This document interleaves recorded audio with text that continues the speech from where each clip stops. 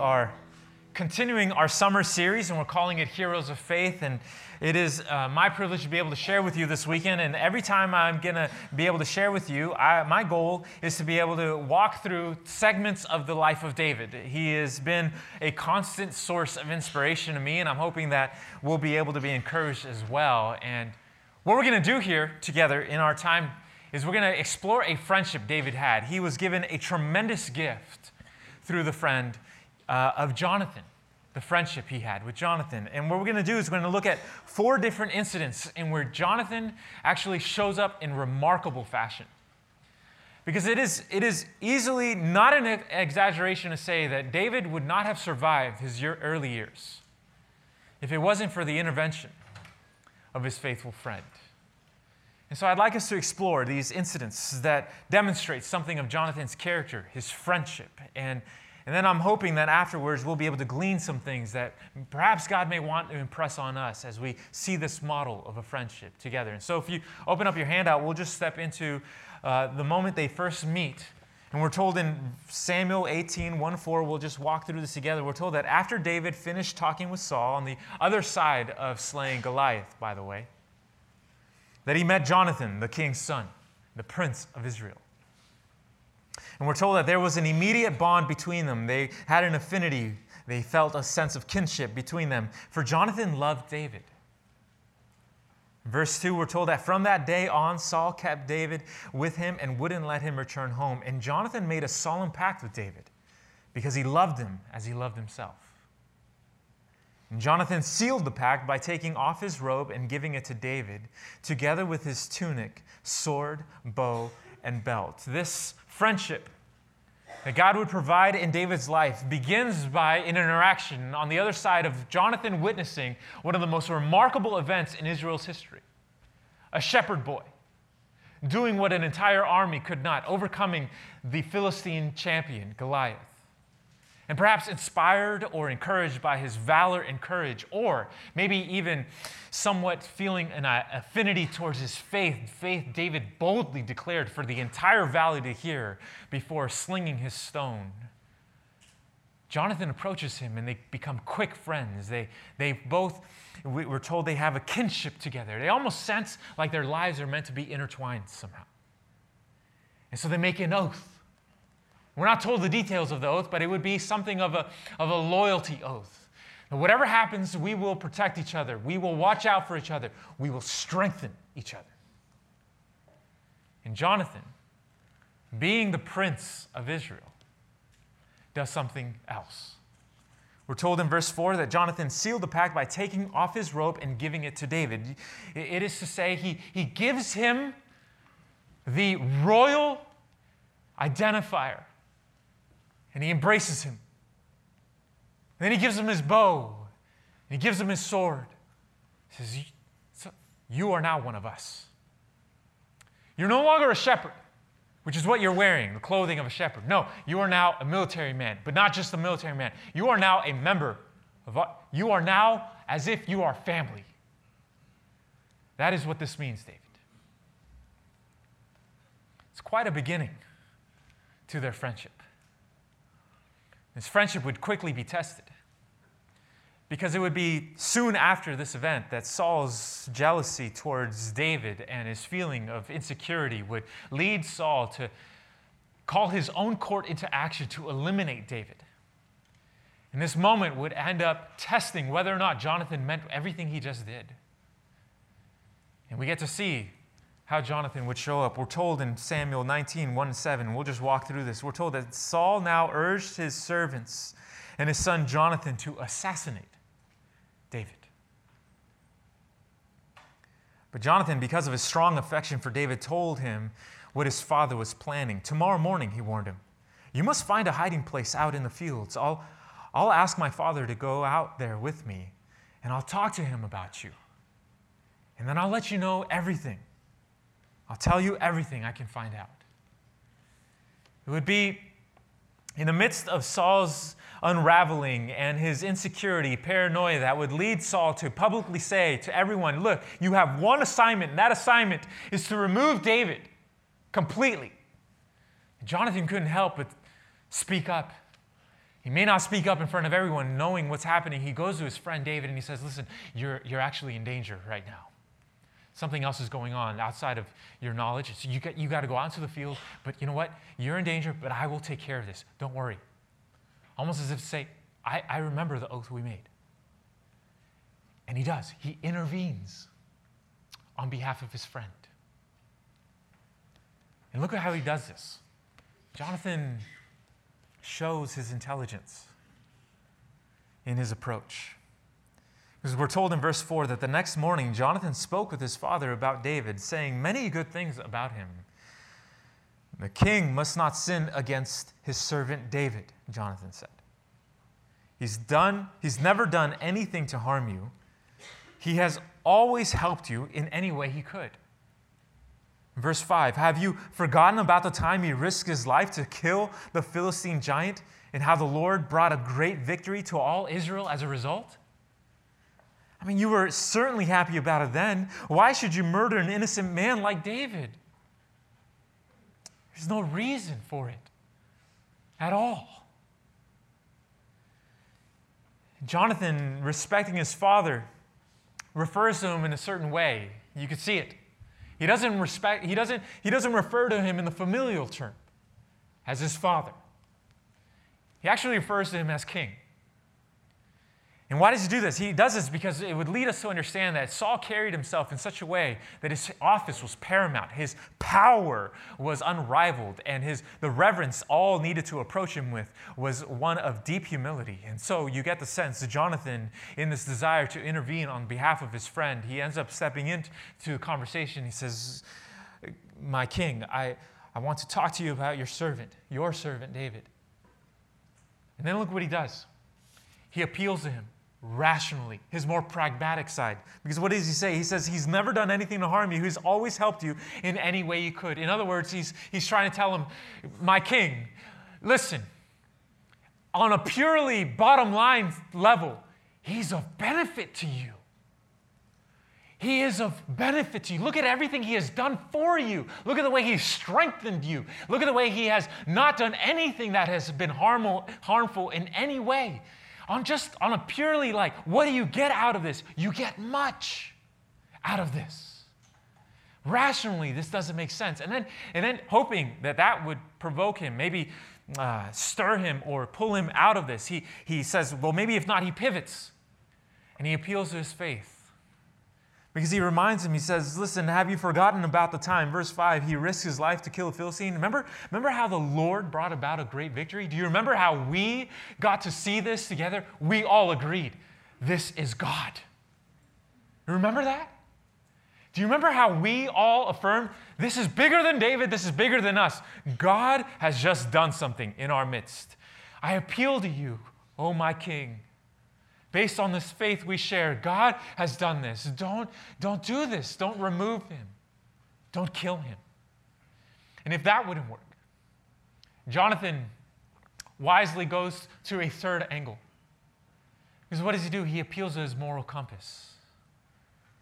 And he says, why should you murder an innocent man like David? There is no reason at all. In other words, it is just wrong. It is immoral. He is an innocent man. He has not done anything to provoke this. He hasn't done anything. He doesn't deserve it. It is unjust. Don't do it. Don't do it, please, my king.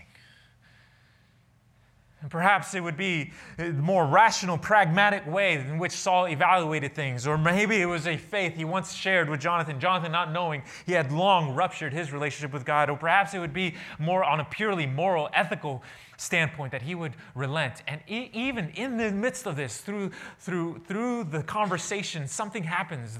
Although we know Saul is filled with insecurity and filled with jealousy and paranoia and a degree of murder inside of him, something happens. Jonathan's words actually penetrate through the fog.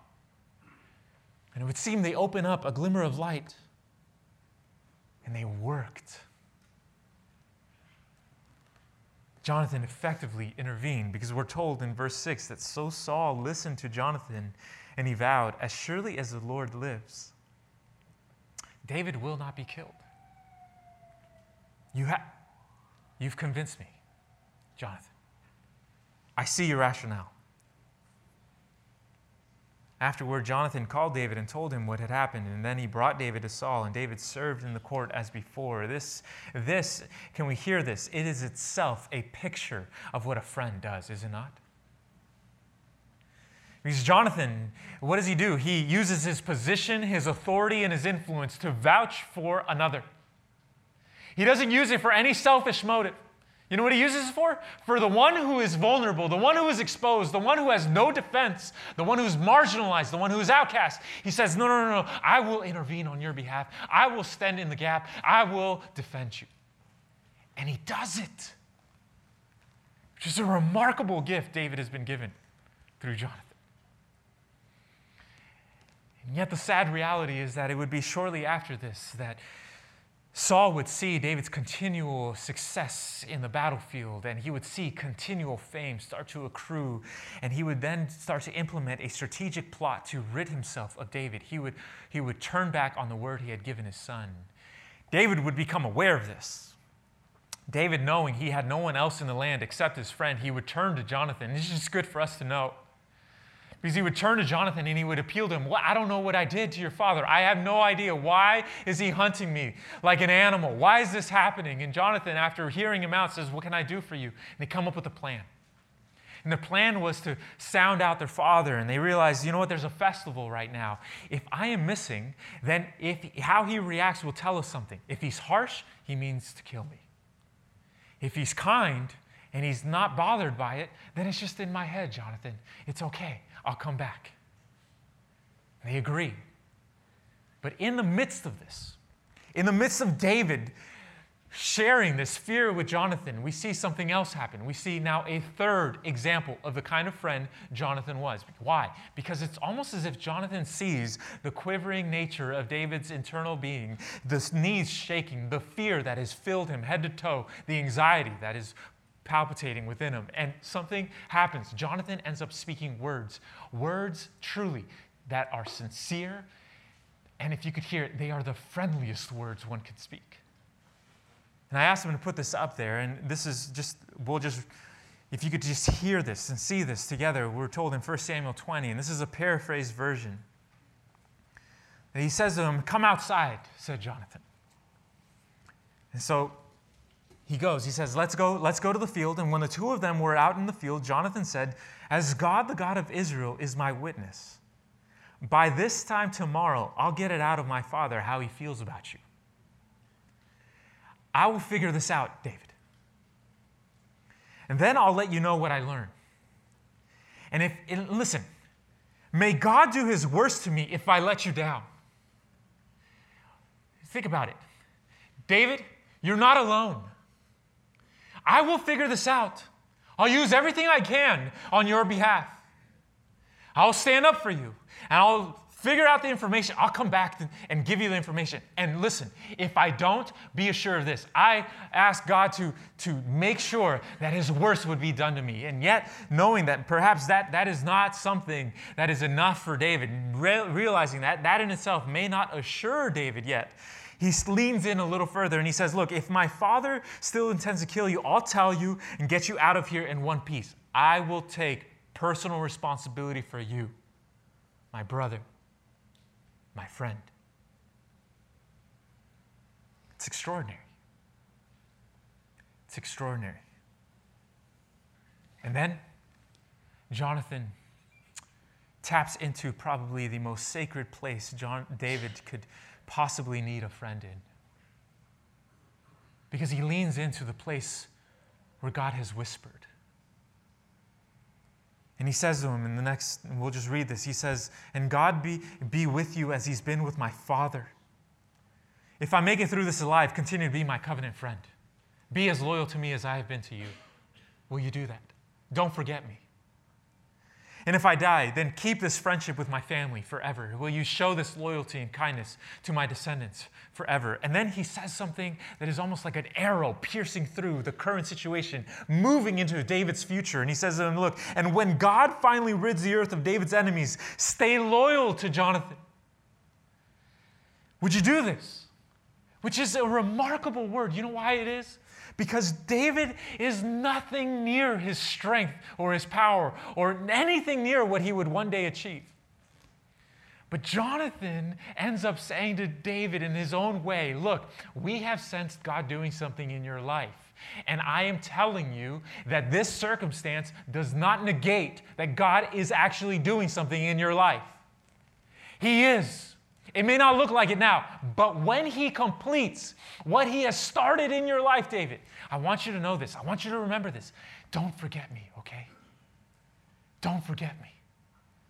Because one day, what He promised for you, it will be completed.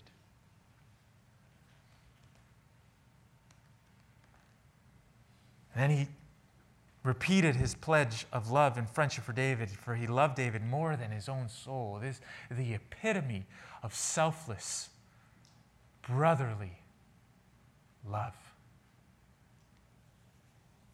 It's remarkable. It's a declaration both rare and ideal, and if we could hear it, it is something, if we were honest with ourselves, boy, it is something we all long for, is it not? To have a friend, be able to strengthen us in our time of weakness, be able to speak hope into us, be able to remind us that God is actually still doing something in our lives, even though our circumstances speak nothing of that. It's inspiring. And if it inspires us, it inspired nothing but anger and rage out of King Saul. The minute he found out they were actually working together and Jonathan was defending David, which leads us into a final piece that shows truly what a friend looks like through Jonathan. Because upon finding this out, what Saul ends up doing, he finds out their plan, and he discovers that Jonathan is defending him. He ends up cursing his son with, if you could hear it this way, the highest, the bitterest word one could deliver to another in the ancient Near East. Words meant to insult and degrade, words meant to offend, words that are shocking to even read. You could read them for yourself in verse 30.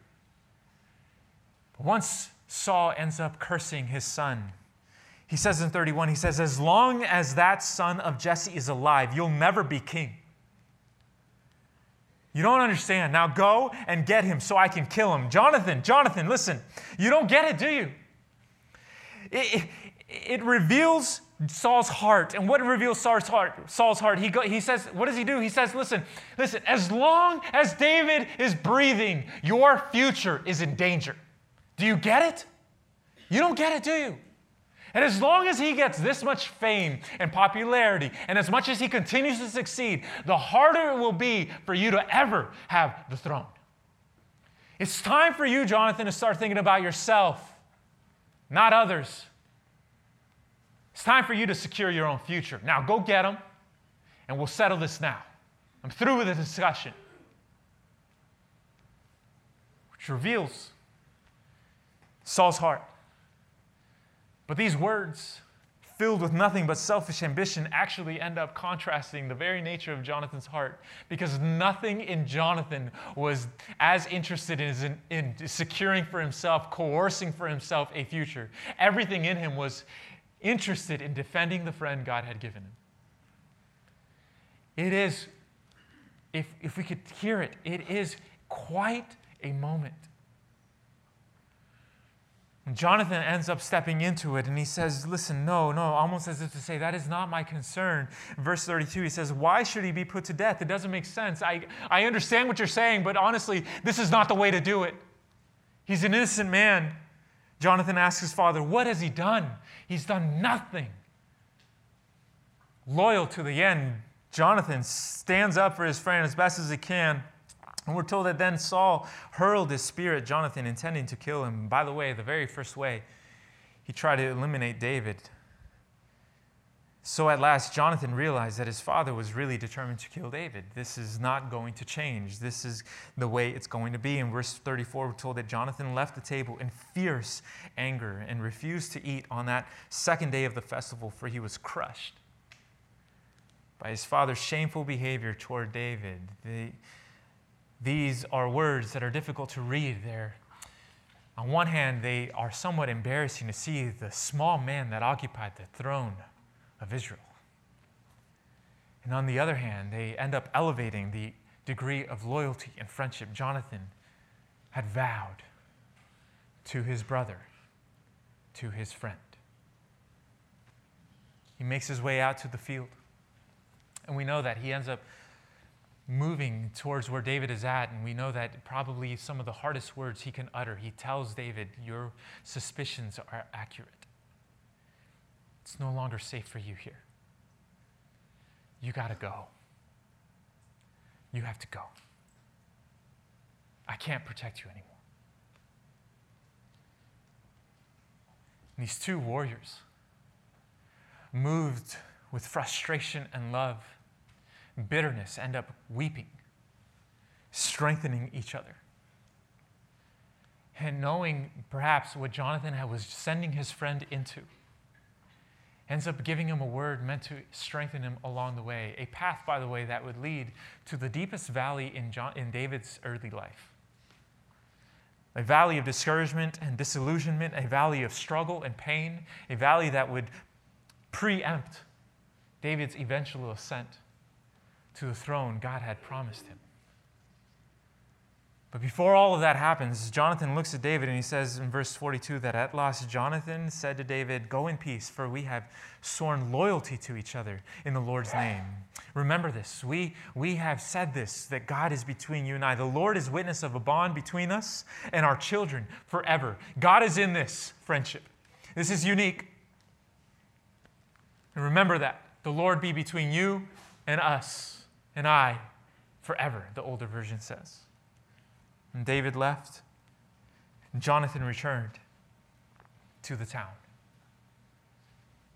And in essence, that encompasses the entirety of this friendship. A friendship that ended up rescuing and saving and protecting David's life when he was most vulnerable. And it would be years later that David actually would end up stepping into his position as king. That he would remember the significant impact his friend had on his life, not forgetting the gift he was given. He ends up trying to reciprocate it. Jonathan had passed away by that point. And so he finds out if there are any descendants of Jonathan, ends up finding out there's a disabled son. He brings his son into the royal courts. And for the rest of his son's life, Jonathan's son, he treats him with love and kindness and grace, reciprocating the very oath he had received. It is a friendship that highlights what it all could be. And honestly, the truth is, we look at this and we might even think to ourselves, boy, that is amazing, but it is so ideal. So maybe perhaps if you could put it this way, unrealistic, unattainable, so rare. And we might be accurate in saying that. And yet, be that as it may, I think it provides us with something of a model for us to consider for our own lives, our own relational lives, and how God may want to interact there with us. It provides us with a couple things, and I just want to put this on the board. Firstly, it reminds us, this friendship that they shared reminds us that God-centered, it highlights God-centered friendships can be as significant, hear this, as significant a part of our faith journey as prayer, worshiping in a house that proclaims His goodness, and reading His Scripture. That our friendships that are centered around God end up giving us the ability, if you could hear it this way, we discover it through this type of friendship that the ordinary experiences of life, they are able to be transformed into something sacred. Sacred. Because when God is in the center, you know what happens in a friendship? And when you start to share with others and you start to cultivate this type of dynamic, you start to receive and give certain things. One, you start to confirm something of what God is saying in someone else's life. When you start to involve yourself and roll up your sleeves and really engage life with someone else, and you start to share this faith dynamic, you start to get a sense of what God is actually saying. You know what? Yes, I agree with that. I actually do think God is saying that to you. And can you hear this? The power of a confirming word through the lips of another. It is able to give us strength. It is able to affirm something, because we don't only just hear a confirming word, we also hear an affirming word into pursuing what God may ask us to pursue. It's there. And we may receive the courage and the strength we lack, engaging and risking for something we sense God is calling us to. We might share with a friend, you know what, I I don't know. I don't want to say it because it's almost weird saying, but I almost feel like the Lord wants me to do this. And it's through the friend that we invite into our lives that we are able to hear the encouraging word. Yes, you know what? I agree. It does sound like that's something God would want you to do. Go for it. Do it. Step into it. I will root you on. I'll be with you. I'll pray with you. Because if it does that, it also, you know what else it does? Is along the way, it actually renews our commitment not to quit. How many ventures, listen, how many ventures do we actually begin? How many wonderful things do we begin? Aspirations we jump into. How many things do we say courageously, I will start it? And along the way, that in itself is not outside the ordinary. You know what's unordinary? What's unusual? Is to persevere and remain committed without a friend rooting us on along the way. It is so significant what God longs to give us through the gift of a God-centered friendship. This is something I know firsthand.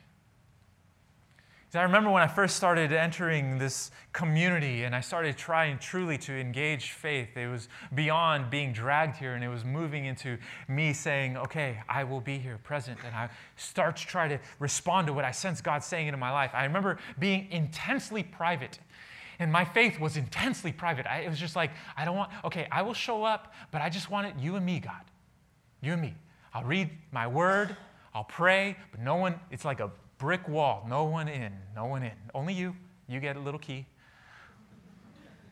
And I remember actually having some joy in that, but there came to a point where that actually started hitting roadblocks. I wasn't able to feel any traction with God. I was starting to feel frustrated. I didn't know what was happening. I felt a little bit, I don't know. I can't really describe it. It's just, I was wondering, Lord, where are you? I don't understand this. And it was right around that time that somebody stepped into my path after a service and said, hey, listen, a group of guys get together once a week and we pray together at a house, and wondering if you would like to join us. And I said, no thanks. And I said, well, great. We'll see you Thursday night at 7 o'clock.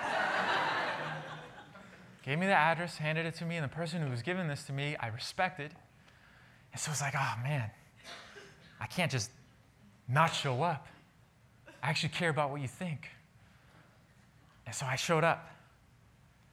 And to be honest with you, I showed up and it was like the wall traveled with me. Everyone else can talk, not me. You want? No, I don't pray out loud. No, that's boundary. Come on. And I remember over time, something actually started happening. God started meeting me there. Now, I'll tell you what, I had friends. We had hobbies in common. We had sports in common. We had our culture in common, ethnicity in common. We had all these different types. I never had friends where God was the center. And I actually ended up digging up a photograph. This is years ago, over 10, 13 years ago. Way before I knew how to smile.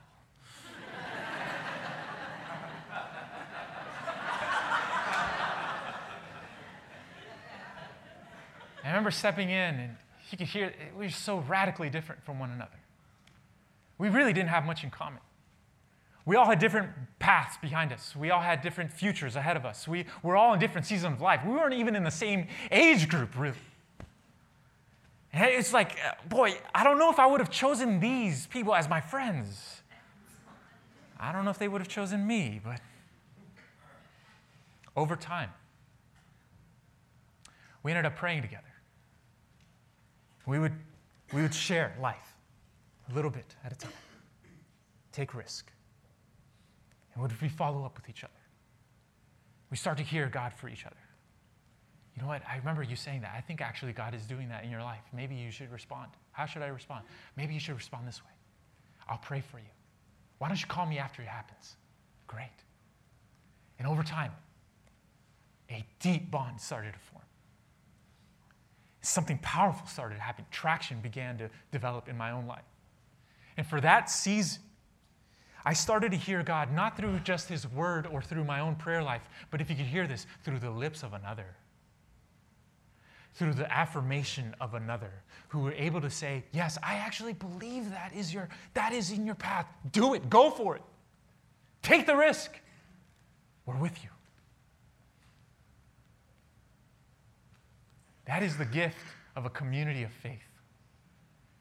Some of us need to take the risk beyond just, and I don't mean this in any way, I mean this as humbly as I can, beyond receiving on a weekend service and stepping out and taking the risk of involving ourselves in the relationships and the dynamics of other people in our lives. And perhaps there we get to discover the beautiful gift of a God-centered friendship and how strengthening it can be to us. Because, see, if it highlights that, it also reminds us that really at the end of the day, in God's ways, relational life is best expressed when we take our focus off of what we can get and instead focus on what God has given us. This is the very thing King Saul could not understand. He was consumed with everything he could get. His soul at the end of the day was greedy. That's what it was. And it was the exact opposite of Jonathan. Jonathan didn't feel any threat by David. He didn't feel any sense of envy or jealousy. He felt nothing but joy for his friend who was getting this acclamation, this fame, this elevation. Why? Because what did he see? What paradigm did Jonathan have? What did he say to King Saul? What did he say to David? God is doing this. The Lord is doing this. The Lord has given us this. The Lord has put you on that throne, he would say to his father. The Lord gave us the victory in the valley through David. This is bigger than us. This is bigger than my own little kingdom I might have one day. God is doing this. God has brought him into our lives. Shouldn't we treat it like a sacred entrustment? You know what happens when we start to focus on what God has given us? What happens is we become grateful. And we start thanking him for the people in our lives. And we start thanking him for the different people. Look, not just the people that bring us joy and refreshment, not just the people that we look forward to when they come our way, but also, and I must say this, also the people that may rub us the wrong way, that may irritate us, may bother us, may cause us, if you can hear it this way, to grow in grace, to grow in patience, to grow in the ability to demonstrate that we give forgiveness, not because they deserve it, but because we have been given forgiveness. It's there. It's in relationships that we discover the inverted nature of God's kingdom. When we strive to give, and we start to give out of what God has given, we sow the seeds of true friendship. But when we evaluate things the way our culture does, which is on a cost-benefit scale, and we start to lay, what am I getting out of this, really? And we start to be consumed with our energy versus our return on investment. Well, you know what happens is that actually ends up sowing the seeds that end up corroding and disintegrating the potential friendships God may be trying to give us all around. This is what Jonathan demonstrates. And as great as Jonathan was, Jonathan was really a foreshadow. He was an arrow pointing towards someone. Because Jonathan is a foreshadow of the greatest friend we will have in Jesus. He was remarkable. No doubt about it. To have a friend like Jonathan is to have a great treasure. But at the end of the day, he was simply pointing in the direction of the one who would come as the greatest friend humanity could possibly ask for. I was reading this book. It's called Leap Over a Wall. It's by a man named Eugene Peterson. He's a respected author and pastor. He wrote a section on friendship I think captures something of what we're discussing. I'd like us to just hear it here together. We're told, he says, each of us has contact with hundreds of people who never look beyond our surface appearance. We have dealings with hundreds of people who, the moment they set eyes on us, begin calculating what we use, what use we can be to them, what they can get out of us. We meet hundreds of people who take one look at us, make a snap judgment, and then slot us into a category so they won't have to deal with us as persons. They treat us as something less than we are. And if we're in constant association with them, we become less. And then, someone enters our life who isn't looking for someone to use, is leisurely enough to find out what's really going on in us, is secure enough not to exploit our weaknesses or attack our strengths, recognizes our inner life, and understands the difficulty of living out our inner convictions, who confirms what's deepest within us. That someone is a friend. And that not only accurately portrays what Jonathan was to David, if you could hear this, it portrays and it defines everything Jesus longs to be to you and I. Because Jesus, He doesn't come as one looking to exploit us or take from us. He doesn't come to us looking to use us. He doesn't come to us looking to just display our weaknesses for everyone to see. He doesn't feel threatened by us, therefore leading to Him attacking our strengths. No, He does none of that. You know what He does? He approaches us in such a way He, above all anyone else, understands truly the struggle we currently are in, the unique struggle all of us are in. He identifies the deepest longings in our soul, and He does more than that. He steps into our human experience, joins the journey, and does everything we could never do. He ends up giving His own life on the cross for you and I. His strength defending us. His robe of royalty giving us a new identity of acceptance. He is the one who, on the other side of the cross, you know what He does? He offers us the beautiful gift of new life through the hand of friendship. Of friendship. So on the eve of Him doing this, He spoke to His disciples and He wanted them to understand something. He saw them uniquely, and I asked Him to put this up there in John 15:13. He says, greater love has no one than this, to lay down one's life for one's friends. Jesus calls anyone who calls on His name His friend. May we receive His friendship. May we be strengthened by it. May, in our time of insecurity, our time of vulnerability and fear, may we hear His voice affirming what God is doing in our lives. When we feel exposed, may we hear Him reminding us, look, I'm with you. I will help you. I will defend you. I will protect you. I will not leave you nor forsake you. I take complete responsibility for you. May we start to recognize the gift God has given us through the people around us. And may we cultivate God-centered friendships that give Him the ability to speak to us, not just through His word, but through the lips of another. And perhaps one day in our lives, we will see a David around us. And like Jonathan, we will intervene. And we will step into that place, that heroic place of what a true friend is.